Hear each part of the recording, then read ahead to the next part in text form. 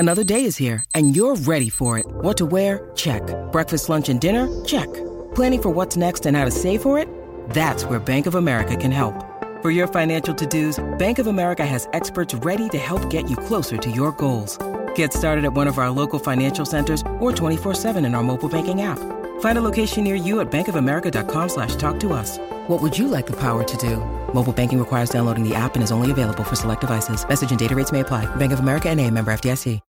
When you need mealtime inspiration, it's worth shopping Kroger, where you'll find over 30,000 mouth-watering choices that excite your inner foodie. And no matter what tasty choice you make, you'll enjoy our everyday low prices, plus extra ways to save, like digital coupons worth over $600 each week. You can also save up to $1 off per gallon at the pump with fuel points. More savings and more inspiring flavors make shopping Kroger worth it every time. Kroger, fresh for everyone. Fuel restrictions apply. This episode is brought to you by Snapple. Want to know another Snapple fact? The first hot air balloon passengers were a sheep, a duck, and a rooster. Ridiculous. Check out Snapple.com to find ridiculously flavored Snapple near you.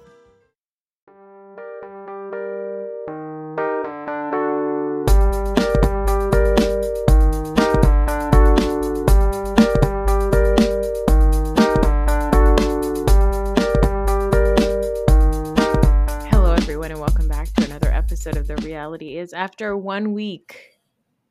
It's me, Raheel. Me, Raheel? What? Me, Noor. My brother, Raheel. Hello.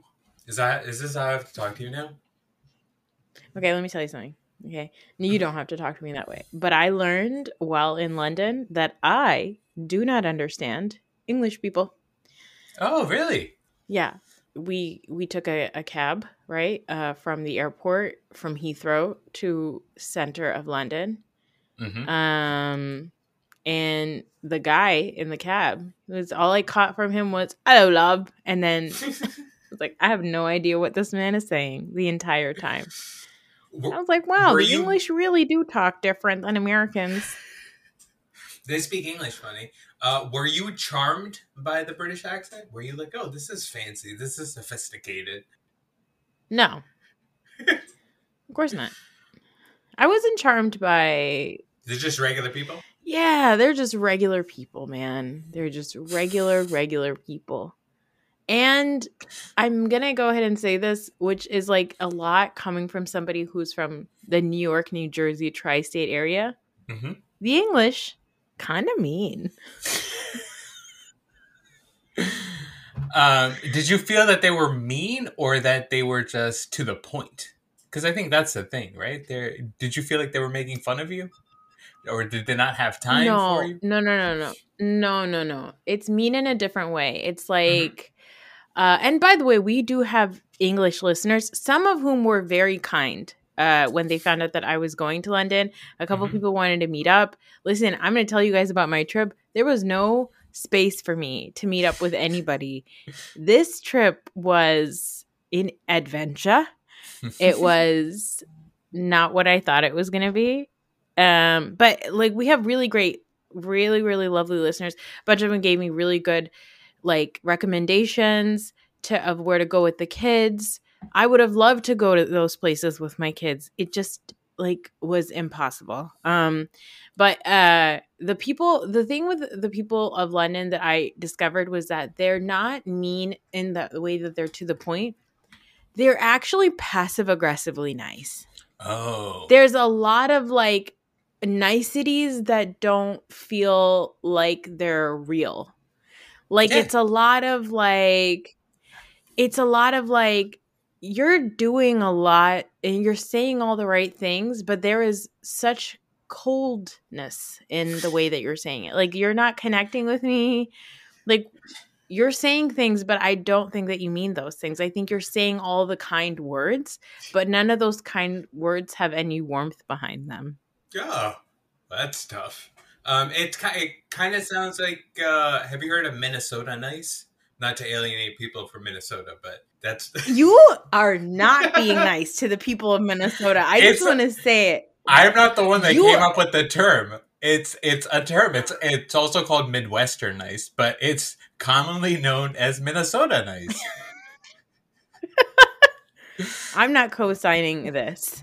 It's not But me. yeah, it's kind of like, or it's like Southern nice. Like a lot of people from the South also, I feel like, have that of like, you're saying all the right things, but you don't actually mean it. Like, it's a lot of like that stuff, which is like, I think also hard for me because I feel like in New Jersey, New York, we are not passive aggressive. We're just aggressive.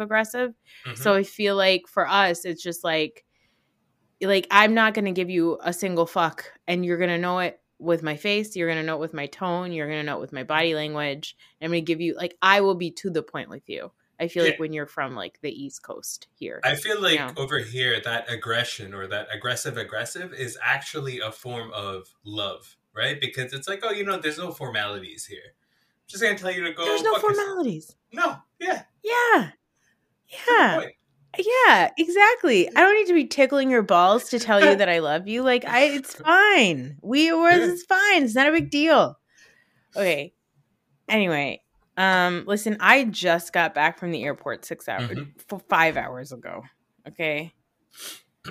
Oui. Remember remember the last episode I did with you? I was like, all this travel anxiety, and I was like, what the fuck is the point? Like, I should just cancel it. And you were like, no, things are going to be really good. Like, when have things gone badly for you? Like, you're just freaking out.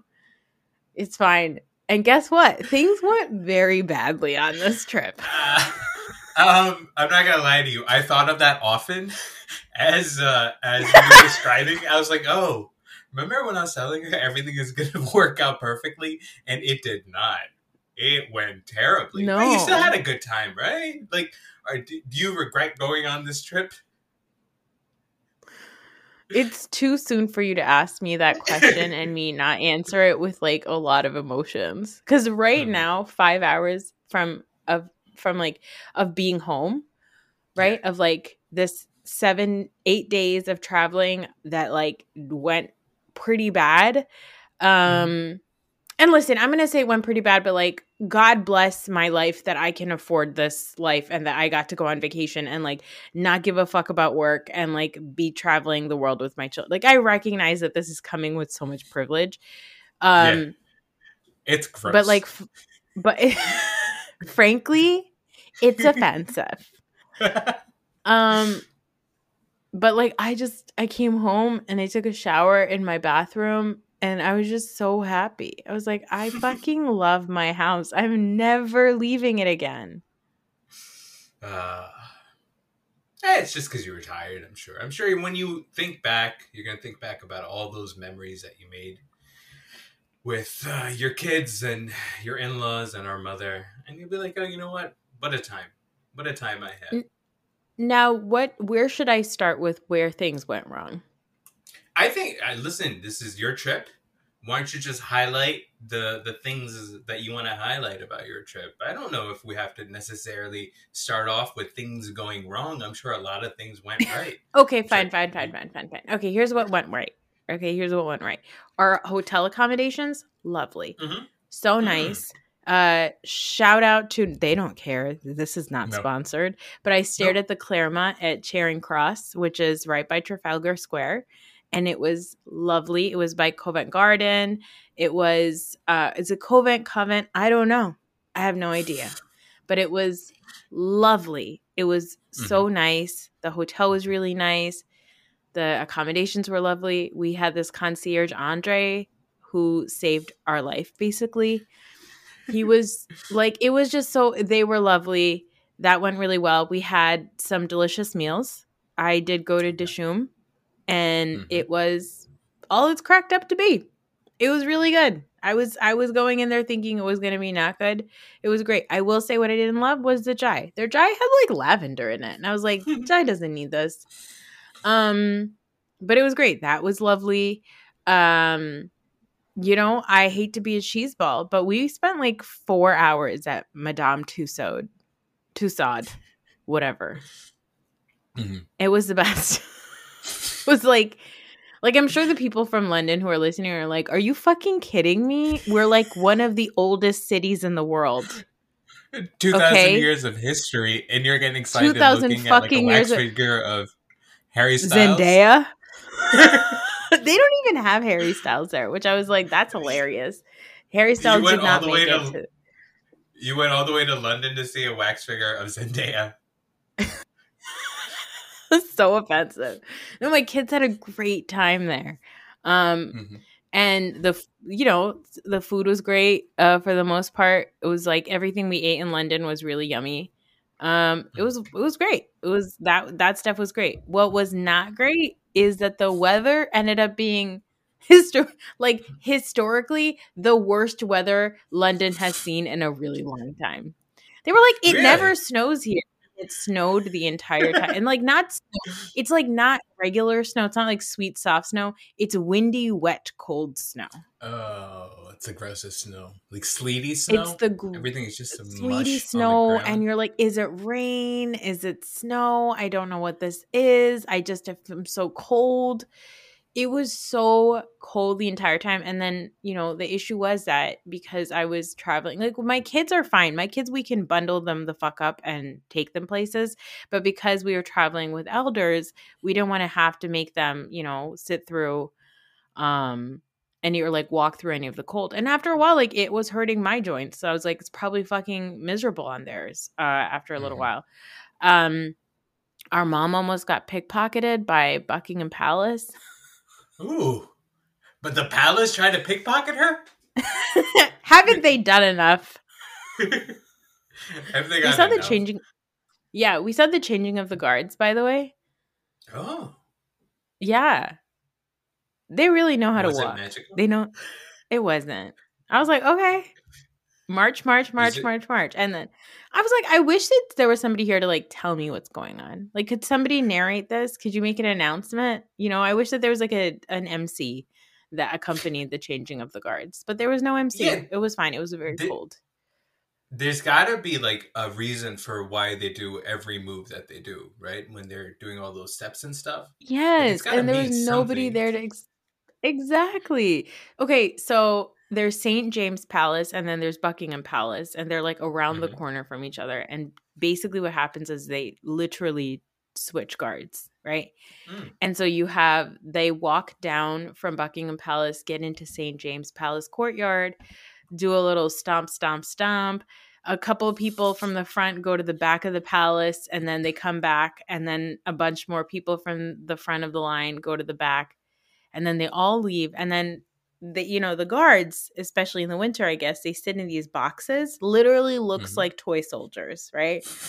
And so the guards that are in those boxes, they come out, and for like 3 minutes they just marched up to each other, turned around, and marched away. And I was like, are you going to kiss? Nobody kissed. And then they do that, and then they go back in, and I was like, I'd love for somebody to explain to me what's going on here. But it was like fine. The kids loved it. They had a great time. But then our mom almost got pickpocketed. This lady tried to yank out of like her little crossbody bag and open up her zipper, and Ami like saw her hand, and Ami turned around and said, "Excuse me," and the lady was like, "Hee," and then walked away, because that's apparently a thing that pickpocketers do. Like if you which leads to a story that happened to us in France later. Mm-hmm. But if you just scream at them, they just kind of shoo away because they don't want the embarrassment of being caught pickpocketing. They're like, Yeah. I'm doing this on the sly. A good pickpocketer never gets caught, right? Yeah, exactly. So that happened. And then That's we just had understandable too. Yeah. As like a pickpocketer, because you're like coworkers, right? So like a pickpocketer is doing their job, and then you as a pickpocketee, as a person being robbed from, within that interaction, if a pickpocketer, you catch a pickpocketer, and then it's like game recognized game. You know what I mean? Like it's just that. Yeah, exactly. Yeah. We went to the Tower of London where we saw all the jewels that were stolen from our people. That was nice. But the Tower of London has a cafe, right? And you're like thinking it's gonna be like the fucking, like whatever regular little cafeteria in like a fucking, Liberty Science Center over here. No. So nice. So nice. I was like, wow, okay. fine, you can Nice. steal our jewels because you're doing a really like. I felt like it was like the nicest. They had freshly baked goods. They had like Victorian sponge cake. It was so fucking good. Like Was it they really expensive? got the baked goods right. No, it wasn't even that expensive. So that was nice. And then we like walked around the Tower Bridge, which was cool. We took a boat from that end of the city to Big Ben, and then we went into so there's like apparently like 2 pubs by the by Parliament that have fish and chips. So we just went to the first one that was there, and I was like looking around at some of like the cartoons on the wall and stuff because there's a lot of like newspaper clippings and stuff. I was like, some of this seems a little bit offensive. And then I Googled it, and I think that's the pub that all the Conservative Party people go to eat their lunches. And then there's another one that the Labor Party, I guess, goes to.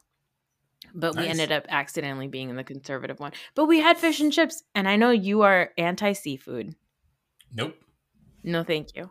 But it was good. I was like, this is pretty good. I could do this once in my life. Just once? Yeah, exactly. No, it was good. It was like, you know what? It was fresh. It tasted good. The chips are bomb. You know, it was lovely. I had like a full London experience with that. With the chips, because I'm only interested in the chips. The fish can go fuck itself. Were the chips better than other chips that you've had? Or are they it's just fried potato, right? Yeah, but Was you it know like a it's not batter like situation? chip. It's not no, but you know it's not like a potato chip, like American potato chip. Not like Pringles, but it's just like a regular potato chip. It's like a potato medallion. No. It's a big fat French fry. Oh, I didn't know that. And it's very good. It's better than a French fry, I would say. Better than a yeah, French it was fry. a good time. Yeah, better than a regular French fry for me because I have room in my stomach always for French fries, and it was lovely to have it because they're fat and like they're crispy, but they're also light. It's very good. So like we had a nice time. We walked past 10 Downing. There was a line of people trying to get in, and there was security there because I think there was an event that night with our not our guy, but India's guy, UK's guy, Rishi Sunak. Yeah. So it was like lovely. Like that stuff was nice. And that was like our first day. I don't even remember what we did there for. Oh, our first day we rode the London Eye. We went there. We walked around there. We went to Dishoom for lunch. Or for dinner.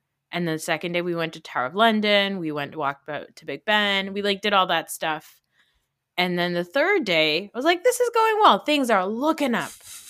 We saw the changing of the guards. It got a little too cold. Our mom almost got pickpocketed. And we were like, we're going to take the hop-on, hop-off bus to Madame Tussauds and then ride the bus through the city and relax.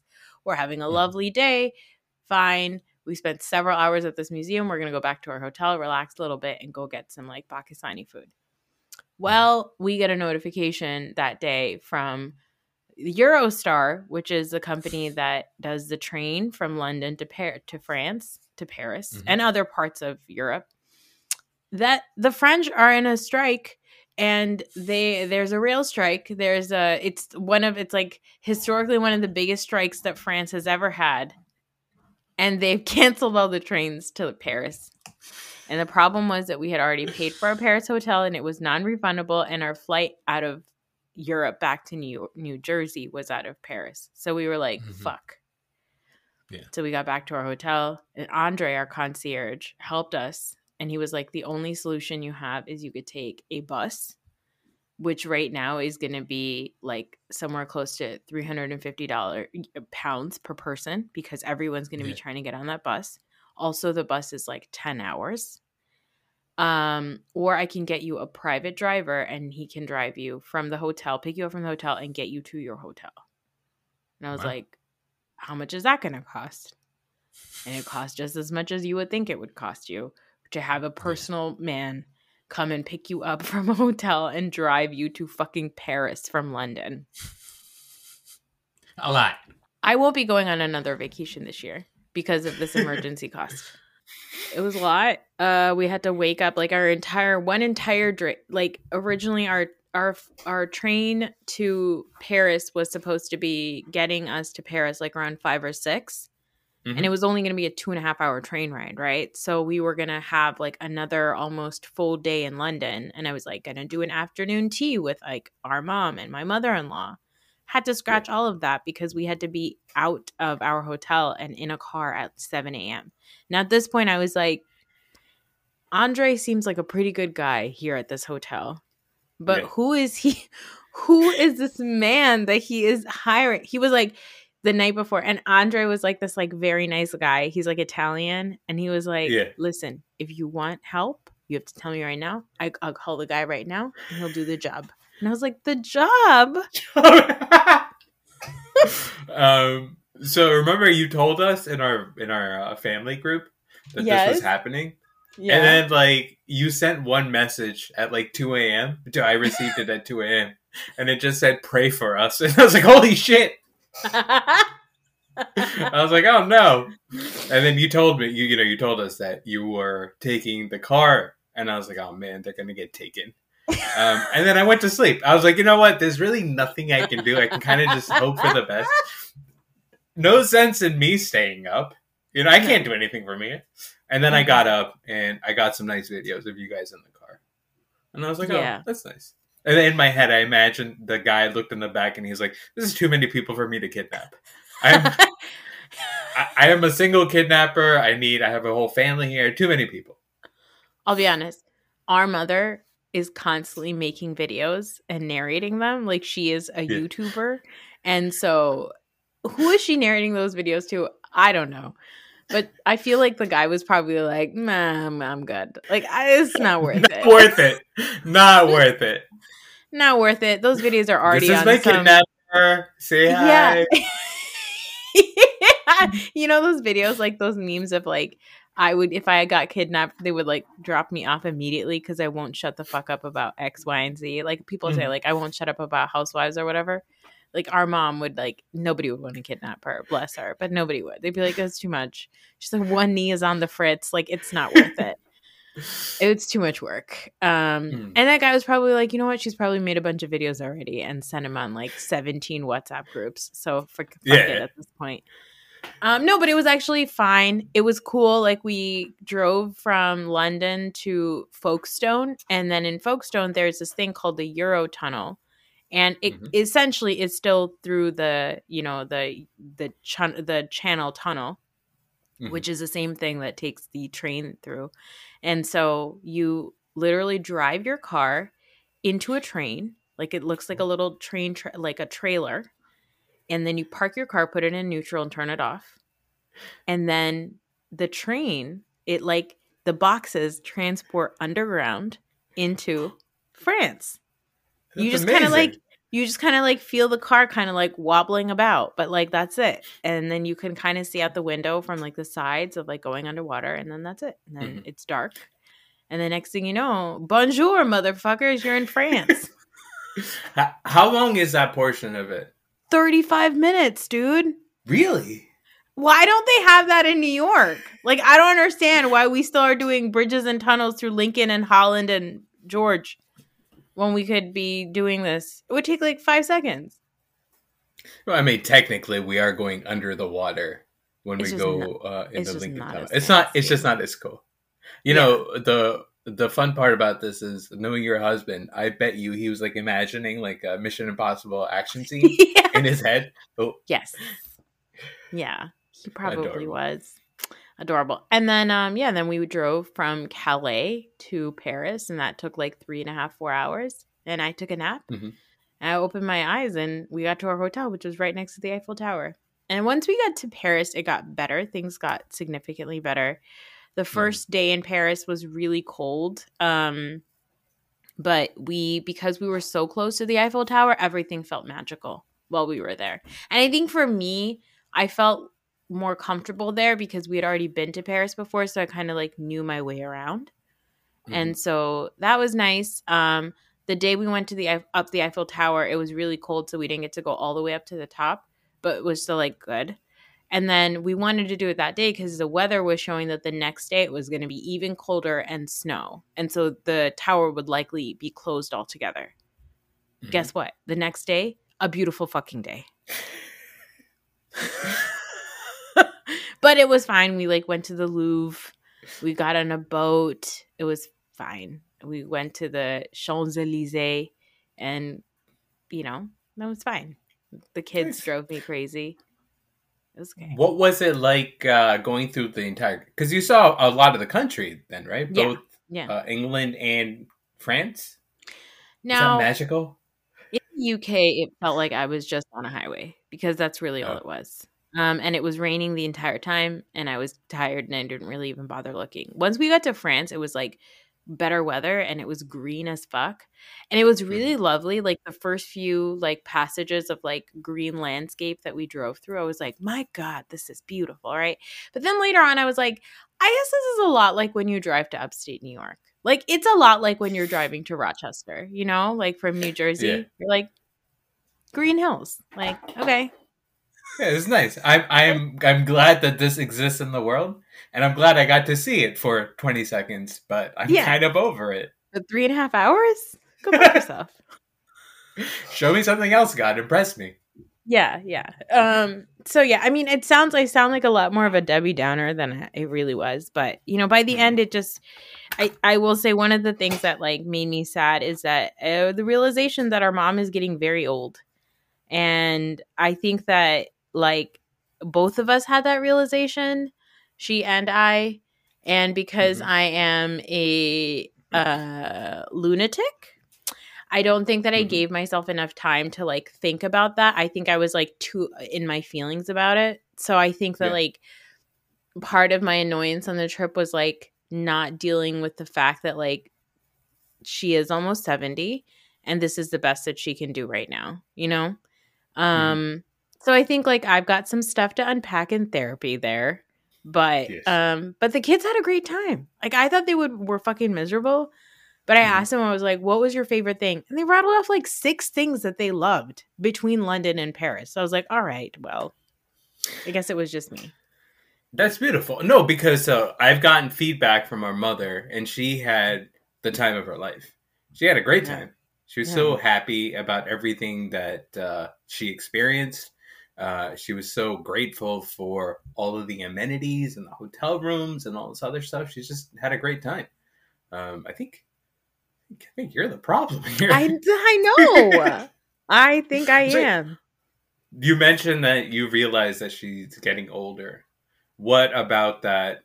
What about that makes you sad? Because we don't have the time for that. We don't have time for that. Nope. Is it just the physical stuff that you see? Do you see her getting older mentally? What's the part that stuck out to you more? I think that I thought that our mom was a lot cooler than she is. It was like very obvious how uncool she is sometimes, where I'm like, ugh, God, this is so cringe. I feel very much like a 13-year-old sometimes, who's like annoyed, but also I think like just how old she's getting, like the physical weakness of a parent.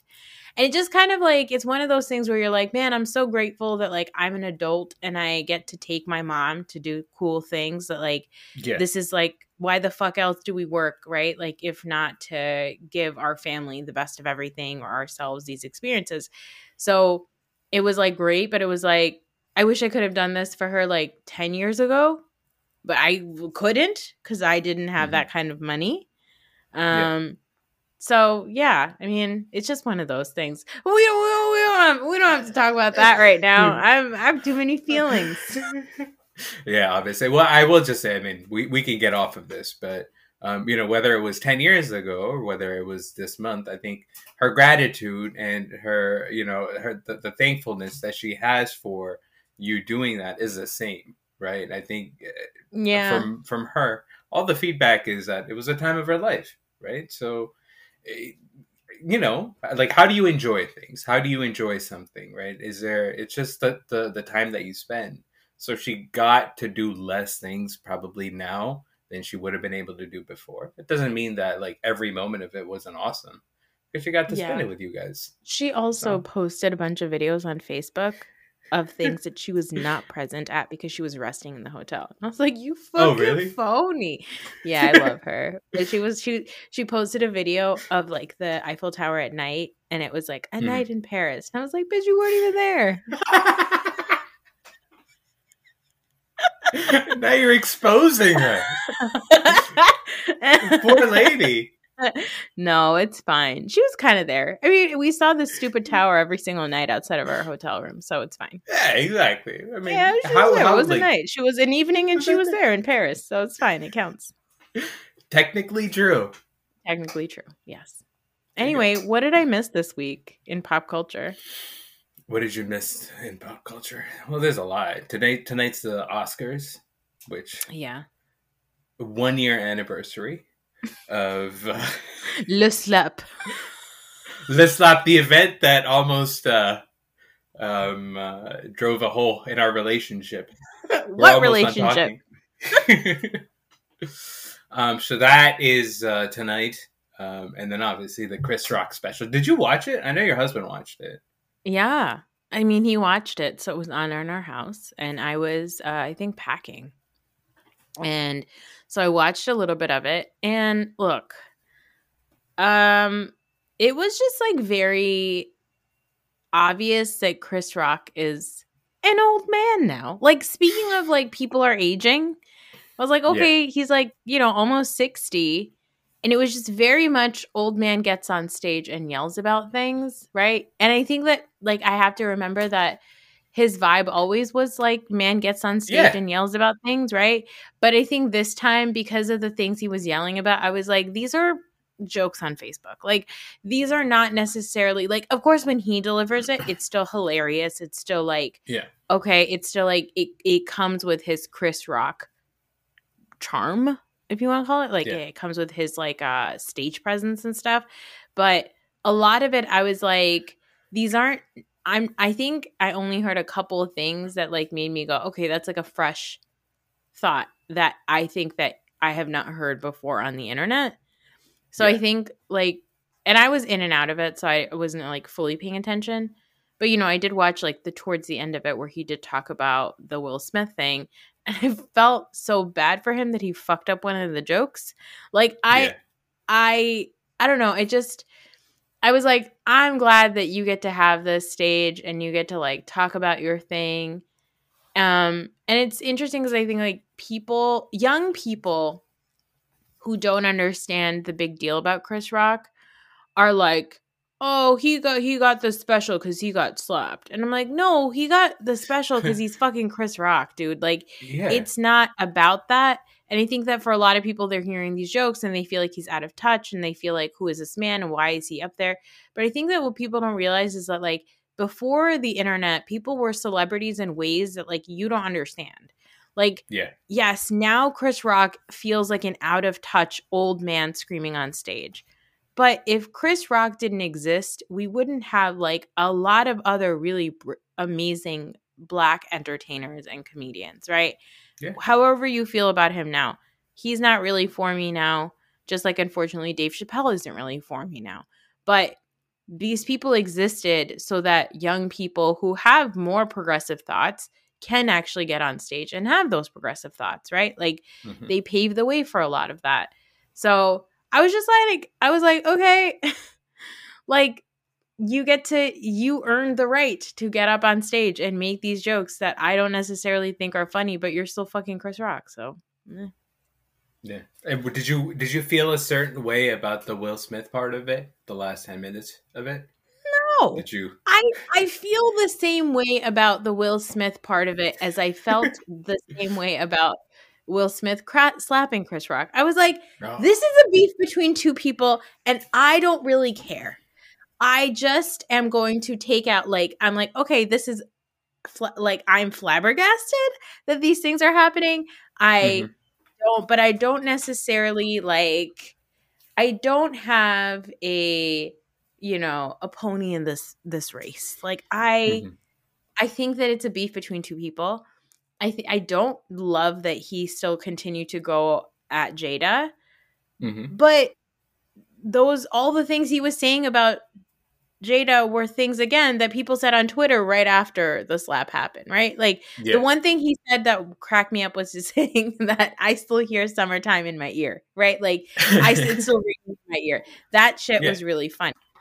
But, like, I just don't necessarily think that, like, I didn't love that he was going after her, whatever. But I guess that's, like, his right to do that because he got slapped by this man. Like, what do I care? So what? Who cares? Yeah, I had a lot of feelings watching it. I think that it's kind of unfortunate. It's weird, man. Like, as you know, I've been Team Chris Rock in this, whatever you want to call it, because I thought what happened to him was like crazy. Like, that's like out of bounds. It's completely insane. And the thought that I had when I was watching, especially like that last part, was, and I don't know if this is something that people, maybe it's like a male thing, but like when that slap happened, right? The one feeling that I felt bad about was like how humiliating it must have been to get slapped on stage, right? It was like he was like emasculated, because he got hit, and that's a big thing. Like, that causes trauma, that fucks you up. It really, really does. Yeah. So then when Chris Rock was calling Will Smith a bitch, in saying that he wasn't calling him a bitch, everybody else was calling him a bitch. And then he brought up the part about Jada having an affair, even though that's like public knowledge or whatever. It was like, okay, this is how Chris Rock attempts to emasculate Will Smith. You know what I mean? So it's unfortunate that he used that avenue to do the emasculation, that he's still, he's still, listen, we know when you're talking about another man's wife sleeping with somebody else, you are saying something about the man, right? That is and that's some backwards ass thinking that, it's going to take a long time for us to get over. But that's what I was like, okay, well, if this is the way that he feels that he needs to get back at Will Smith, then I guess that's it. It's not my favorite that's where it ended, but now I think it's Case even closed. Now, at least. Tap, tap. Case finished. That's it. Yeah, and I think 1 year is like the appropriate time for this story. For like the craziness of the story, for it to be in the news and all this other stuff. So it's okay. Let's just move on. Yeah, let's just move on. It does make me sad that it feels like it was just structurally wrong, because like there's a lot of good stuff in the special, I thought, but nobody's going to be talking about any of the good stuff, right? It's like, because the last 10 minutes are all anybody cares about. All anybody cares about is like Chris Rock getting back at Will Smith and talking about Jada. Oh, he really slapped him, and because that's just the way that people are. That's what we want to talk about because it's exciting, right? But like, there's this, like, in the middle of it, there's this story about like Chris Rock talking about his daughters, and he's talking about his mom, and he's talking about how his mom, like, the time that she grew up in America, she used to go to a veterinarian when she had teeth trouble, right? Because that's just the way that America there was no dentist for Black people. Exactly. And then he tells a story about how now she goes and she visits her granddaughter in Paris. Yeah, and that's an amazing story. That's a beautiful story. That's what people should be talking about. Yeah. But instead, like, the lasting image that we're gonna have from this special is him calling Will Smith and Jada a bitch. You know what I mean? Yeah. And it's just sad. It's sad. Yeah. I wish it was the other way around, because I think that's kind of what he was going after, right? He was like, okay, there's a lot of things that are kind of in the mix. There's like a racial component that's in the mix, because. So the way that I watched the special, like I watched it the night that it came out, but I was like following some stuff on Twitter, and I saw the ending, and he talked about like, I grew up with parents. I was raised by parents, and they taught me not to fight in front of white people. Right. Yeah. And I was like, well, maybe that's something that he talks about in the special, because it's like this big mic drop moment at the end. Right. But when I watched it, I think he was like alluding to it, but he never kind of hit it on the head. And then so when he does that bit and he says that, you don't fight in front of white people, and he does like a mic drop. I was like, well, I don't know if like the mic drop is completely earned there. You know what I mean? So, Well, so this is a lot of the criticism, and of course, like I'm only saying this from what I've heard from my Black friends, and especially Black women. The criticism that I've heard of Chris Rock is that Chris Rock makes he makes laughs for white people. He makes comedy for white people, specifically at the cost of Black women. And so there's been a history of that, right? And so a lot of Black women especially feel very strongly about it. And obviously that's their feeling, that's their experience, and that's their truth, is that they feel that they are often the butt of that joke. You know, he talked about Meghan Markle and all that stuff. So like, yeah, I also feel like, and then obviously the Jada stuff, like I feel like that's still him saying at the end, you know, I was raised not to fight in front of white people. It's still kind of, for a lot of Black women, it kind of puts the, you know, the exclamation point on the point that they've been making, which is that's your audience. Like, you are very aware of your audience being white people. And I think that there's two ways to think about it. I think that there is a way to think about it, which is, of course, the audience is white people because we live in a white supremacist world. Yeah. White people are the majority. It is the truth. And so that is part of his, I guess, his comedy or his art, whatever. And the other part of it is but you don't have to do that anymore because you're Chris Rock. Like, you don't have to, you've earned your place now. You don't have to keep coming after Black women in order to get laughs anymore. Right. And part of that is like, we don't have time for it, but there you have to like unpack a lot of like your own internalized misogyny, your own internalized misogynoir, which is your internalized like misogyny against Black women. Like, there's a lot of stuff to unpack there. And I feel like maybe talking about his daughters and talking about his mom was to kind of like, to cushion that, to say like, I'm not coming after Black women because here's the Black women that I love, right? But it's another one of those things, like, just because you have a woman that you love doesn't mean that you don't dislike women. Like, it's those two things don't necessarily like, you know, work in the same equation or whatever. But yeah, it just, honestly, at the end of it, it made me sad because I was like, man, I think that I have outgrown Chris Rock. So I don't think that I've outgrown Chris Rock, because as I was watching it, I was also like, you know, this is the reason why Chris Rock is Chris Rock. There's a lot of different things in there where I was like, wow, that's amazing. Right. Yeah. The thing again that stands out is the stuff about his mom and his daughter and stuff like that. Right. But yeah, I mean, you know, it can be looked at as cushioning. It could be looked at as him trying to better explain himself, like as a man and as a Black man and all this other stuff. And then, you know, there's a part of it which is, you know, this conversation is weird for us to have, right? Or it may not even be appropriate for us to have because we're talking about two Black men and we're not Black.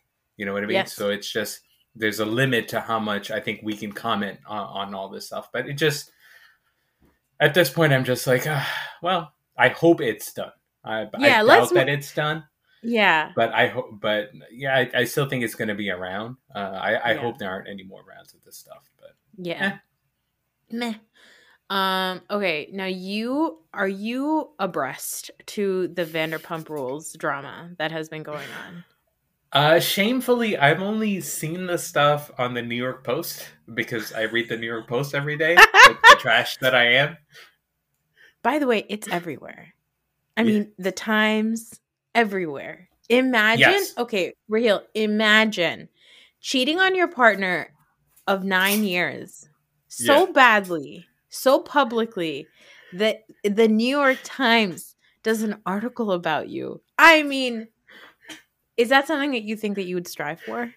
I mean, so here, as a non-reality TV watcher, right? Mm-hmm. My first question to you is, do you buy that this is all, like, everything that you are seeing is exactly how it happened, or that there is some manipulation behind the scenes? There is so much manipulation behind the scenes, but it's not manipulation behind the scenes to protect anybody except for the cheaters, pumpkin eaters. Like, I don't think that there is, I think so this season, there's a lot of manipulation. Where I think I told you before, Tom Schwartz is the one this season who has a storyline with Raquel, because Tom Schwartz is getting a divorce with Katie, and Raquel decides to make out with Tom Schwartz after being told that Katie would not like that, and Katie specifically saying, "I'm not okay with that." Right? Raquel does it anyway. Now the rumor is that a lot of people think that at this point, the affair was already going on between Sandoval and Raquel, and that Raquel and Sandoval came up with this in order to divert the attention from actually what those two were actually doing. And Schwartz being the spineless, let me listen, if there is a Wormtail, if there is a Peter Pettigrew on reality TV, it is fucking Tom Schwartz. He's a piece of shit. He would do that for Tom Sandoval. Like, these are people who like grew up together, went to Hollywood as like teenagers to become actors and models. Like, they have seen some shit. They've seen each other do some shit. They've done some drugs. Like, they've done horrible things together, these guys. Like Tom, and Jax. So I feel like Schwartz, like Sandoval has all of Schwartz's skeletons, and he was like, you got to do this for me. So I feel like that's the manipulation that's happening. But my God, what an electric time to be a Bravo fan. Because the story has... So wait, by the way, so I recorded an episode with our cousin Aisha last week before I went on vacation, because I was like, I got to do an emergency drop. You haven't listened to it? What a piece of shit. You would love it. Ever since then, so much new stuff has come out. Raquel, by the way, Raquel, real name is Rachel. Raquel Raquel has pressed charges against Sheena, saying that Sheena punched her. Okay. A bunch of Raquel's then friends, her own friends, came out on the internet and said, Raquel, we've stood by you enough, and now you've pushed us too far. You know that the shit that you're saying about Sheena hitting you is wrong. Because then they posted a bunch of pictures of Raquel with a black eye from way before the incident that she's saying Sheena gave her a black eye. I mean, my God. Like, that stuff is coming out. Like, there's so much stuff. There is a restraining order. There is all this, like, crazy stuff. Sandoval's put out, like, multiple statements. Raquel put out a statement. Raquel's statement is that she's addicted to bad behavior. She's addicted to the feeling of, like, wanting to be loved and validation, and that's why she's going down this slippery path. I mean, it's amazing. It's, like,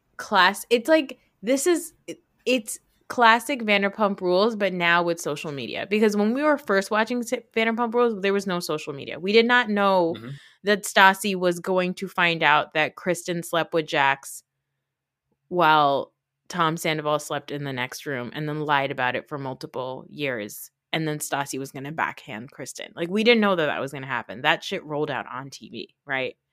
So anyway, it's exciting. It's amazing. It's the best thing that's happened to us in months, years. My observation as an outside observer is I just look at pictures of these ladies, right? Yeah. And I don't get it. Like, they look exactly the same. They have the same, No. I mean, listen, one is Ariana obviously, one is younger. Yeah. One is younger. I think one is taller. I'm not sure which one is which. But, like, they both have, like, the same, like, featureless white gorgeous. Lady face of, like, it looks like 30 girls I went to high school with. You know what I mean? I'm like, why are you cheating? You know? Well, Raquel is significantly younger than Ariana. Yeah. Great, but like in the pictures, they look exactly the same. I know, but like classic almost 40-year-old man shit, right? Like, okay, It's time for me to upgrade to a new model. That's it. No, you said that you had something. Yes, go ahead. Sorry. No, nothing else to add. You said that you had something to add about Erica Jane? Yes. So on Friday night, I was watching CNBC, and there was an episode of a show called American Greed. Have you ever watched American Greed? No. American Greed, like, is about like these scam artists and all these terrible people like that, like billionaires, like, you know, all Ponzi scheme guys and all this other stuff. and they had an episode about your girl, Erica Jane, and her Not my girl, husband, but yeah. Tom Mm-hmm. Tom Girardi. Yeah. And they are terrible people. Both of them. Big bad guys. Real big bad. And Erica's still on the show. She's still on. That was going to be my Hills. question. She's still on? Real, not only is she on, but the last 2 seasons, multiple cast members have tried to be like, Erica, why? So her whole thing was, her defense is, Real, how it rolled out on TV was, she came on and was like, oh, there's all this stuff, like, we've been in the pandemic and Tom and I are closer than ever and blah, blah, blah. Suddenly files for divorce. Mm-hmm. Then later that week, she files for divorce the week of the election, the 2020 election. So it's kind of hidden in those headlines.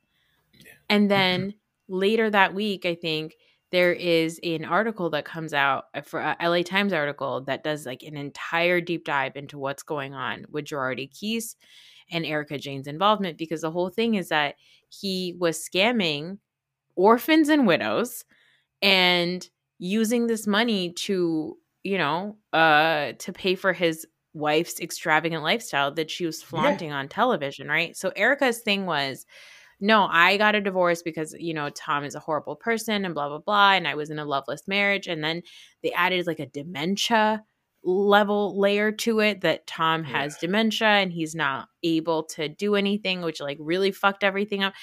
And she's been on for 2 seasons and she swears to God that she was scammed and she's owed money too. She basically is trying to rope herself in as one of the people that deserves a payout from Tom Girardi, because she is also a victim in all this by being married to this scam artist man that she didn't know about any of it. It's bitch, shut the fuck up. Because the other problem is all the things that he bought her, the courts are okay, well, you need to give it back and we will use that money to pay for the victims. She's appealing it. She's fighting it. She's in court fighting it for them to not take away her jewelry and shit. She's a terrible person. Awful, she should not be on television. Person. She should not be on television. And I think the only reason she is still on Beverly Hills is because truly, I don't think that there is a lot of other stuff going on that people are willing to talk about. I don't think that there's anything that exciting going on between those women, and they're not willing to talk about it. It's not like Jersey or Potomac or Atlanta or even New York where they're willing to let their guard down and talk. It's Hollywood. So they're a lot more guarded in what they actually choose to talk about. So they need to have somebody on the show who they can talk about. It used to be Lisa Vanderpump, then it was Yolanda, and then Brandy was on for a little while. But now it's sort of I think that's why they keep Erica on. Because without Erica, they have nothing else to talk about. Do you also know about Jen Shah? Yeah, you told me. That's a Mormon lady, right? Or the Utah lady? She's a Muslim lady, actually. Oh, no. Oh, no. Yeah, she just checked into prison last month. And now recently she's been doing these journals, these daily journal entries. And her husband is going on her Instagram and making videos of himself reading her journal entries. He posted one. It was 9 fucking minutes long. 9 minutes? Nobody cares. Your wife is a horrible, horrible person. Nobody wants to see this, but people are. There it is. Maybe the internet, not for everybody. No. I can't believe Erica's still on, because that's what I was oh, I didn't know that she went to prison, because that's what I figured happened as I was watching this show. As I was watching American Greed, I'm oh, she must be in trouble. No. And then I Googled afterwards and I was oh my God, she's just out. She's not in prison. She did not get arrested for anything. She's her husband has been disbarred. He's had all his money taken away, all this stuff. But for the last 2 seasons, she's basically been working up all these different storylines that are supposed to make us feel bad for her and supposed to make us feel bad for Tom. It's just a lot of nothing she says is true. It's all very confusing. I think that she's kind of going with the same angle that Jen Shah went in with, which is that, oh, what we show on television is just for television and it's editing and it's all this stuff. Like, it's not actually real. So you can't actually like use that against me. It's like, no, it needs to be used against you, you know? Yeah. I was wondering about that. Like, so has it changed the way that you look at these broads? Like, has it, these ladies, these lovely ladies. No, like these dames. A big part of the appeal of this show, and I guess this is the appeal of a lot of things in culture, right? Is the fact that people live these like ridiculously fabulous lives where it's actually stupid the way that people are living. Like to spend like, I don't know, like $150,000 on a car is a very normal thing for a lot of people. Yeah. But it is also like illogical and it's stupid. It's a stupid thing to do. Do you think that like spending that kind of money already says that you are an evil person? Or do you like forgive it? Like, has it changed the way? Because a big part of, from what I recall of seeing Erica, this is like 10 years ago, right? Yeah. A big part of her appeal was that she was like unabashedly like fabulous and like spending money. And it's who gives a shit? She earned, her husband earned that money. She's married to a wealthy guy. She had a song called "It's Expensive to Be Me." Yeah. And then another song called "How many fucks do I give?" None, not one, 0, 0, 0. That's the song. What's Luann's song? Money can't buy you class. Oh, I'm sorry. Yeah. She also has another one called "Chic C'est La Vie" and another one called "What Do I Want for Christmas? It's You."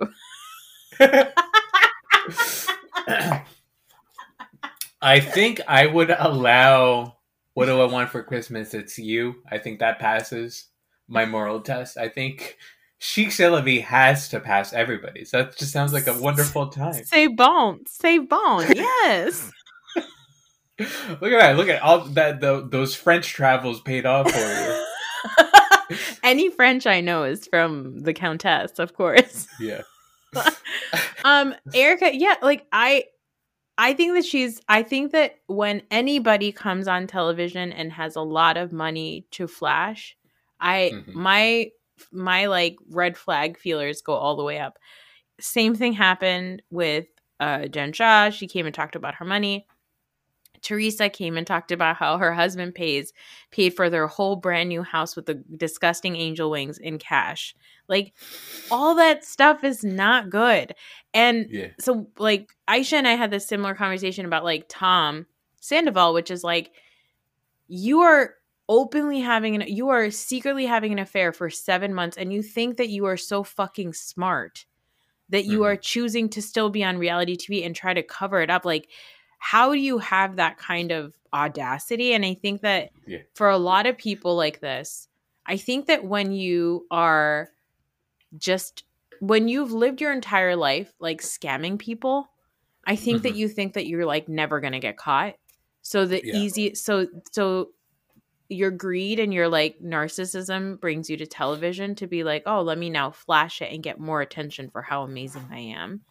And then you get caught because nobody is, gonna fly under the radar like that. Like, eventually people are gonna catch up to you. Anybody who comes on a housewife show or any show and that has so much money to spend, I'm like, Bravo, I think, invests in those people. They're like, let's keep this person on for as long as possible because this house of card is going to fall apart. There's a lady in Miami. Her name is Dr. Nicole Martin. She's lovely. She's an anesthesiologist. She's great. Her husband, Anthony, I'm not sure what he does, but he has a lot of money. He has a PJ and he has a yacht. Like, he's just richer than rich. He has a garage that's like has millions of dollars worth of cars. And he's a lawyer. And I'm like, okay, this is a long-term investment Bravo's making. Anytime there's like a plastic surgeon with a hot wife, Bravo's like, we're keeping you on camera because one day there's going to be a divorce. And something's going to fall apart. Yeah. My God. That's also yeah, go ahead. No. I was going to say, that's why the Tom Sandoval stuff is so sad because it just, felt like we didn't see it coming. But now that we're watching, we're like, we should have seen it coming. Oh, no, you sound heartbroken. I'm heartbroken for Ariana. She's like the best person on Bravo.